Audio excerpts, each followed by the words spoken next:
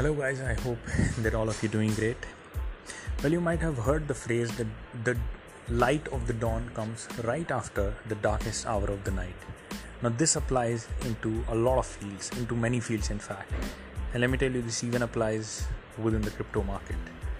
Right now the situation of the crypto market is some people have made it good. Why? Because they invested into the right coins or did the right strategy of diversifying. Some of the people are really heartbroken, destroyed right now.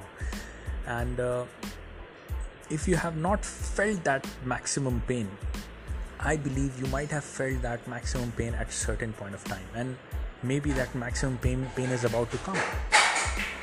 What I'm trying to say over here is that remember, there is going to be a moment in front of you where you will feel that there is no point of moving ahead from here. You have lost it all, your crypto dream is over.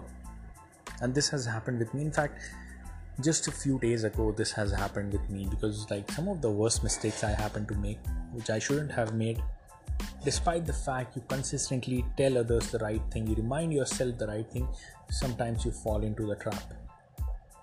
And then there seems to be no way out of it. It's highly disappointing. Let me tell you guys, these are the moments which make you internally, your emotional breakdown, where you feel that there is no way ahead, is actually shaping you. And this is the bear market, where the internal structure is formed for the people, where you manage to overcome your emotions, like where you manage to that roller coaster ride of depression, anxiety, feeling that you cannot take pain anymore, and then dealing with day-to-day life at the same time. Like all these things are making your internal structure, internal charts, and eventually those are the people who happen to deserve that bull run. Now, not everybody is going to make it big in the bull run, but definitely the situation will be much more pleasant as compared to the other time.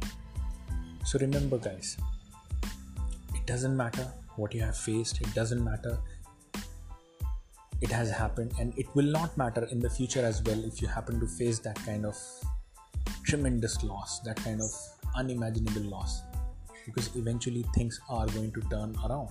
Eventually things will turn out right.